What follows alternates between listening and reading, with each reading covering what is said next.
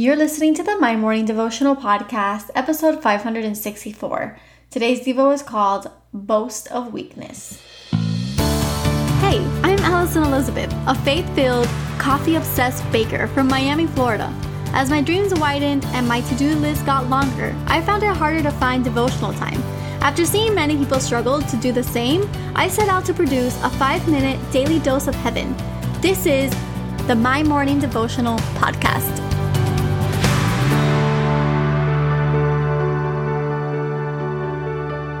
Good morning, everybody, and happy Thursday. Welcome back to another episode of the My Morning Devotional Podcast.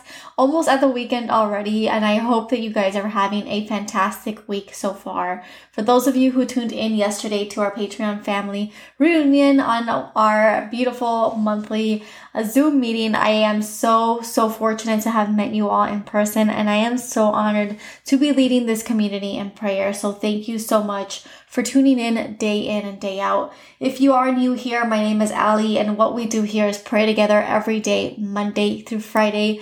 This is our daily dose of heaven. Today we are reading out of 2 Corinthians chapter 19, verse 9, and it says, "But he said to me, my grace is sufficient for you, for my power is made perfect in weakness. Therefore, I will boast all the more gladly of my weakness, so that the power of Christ may rest upon me." And I labeled today's Devo, a boast of weakness. Guys, there is nothing more powerful on this earth to admit that the blessings in our lives and the reality of all that goes on in our lives is not a result of our actions and our hard work, but of the grace of God. There is nothing more powerful than admitting that we are weak and that we are nothing with our Creator. Because if we could do it all, then what would this life be for? The reality is that you know that we cannot do it without our Creator. We did not form ourselves. We do not even understand half of the thoughts that go on in our brains.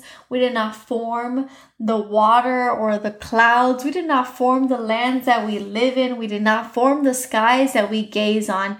None of that was because of our doing. And so we know that there is a powerful, all-knowing God that is there, that has created everything and every fiber in this universe, and He created you, and He created your innermost being, and that has always been the craziest yet most awesome part of our relationship with Christ, and that is that we have this big and powerful God that creates galaxies, but He also creates me and you. He took the time to say, she's gonna have blue eyes, and that one's gonna have brown eyes, and this one's going to be 5 feet, and that one's gonna be 6 feet, and she's gonna like to read, and she's gonna like to arts and craft, and she's gonna like to bake. And so we're all so unique, perfectly unique for a time such as this.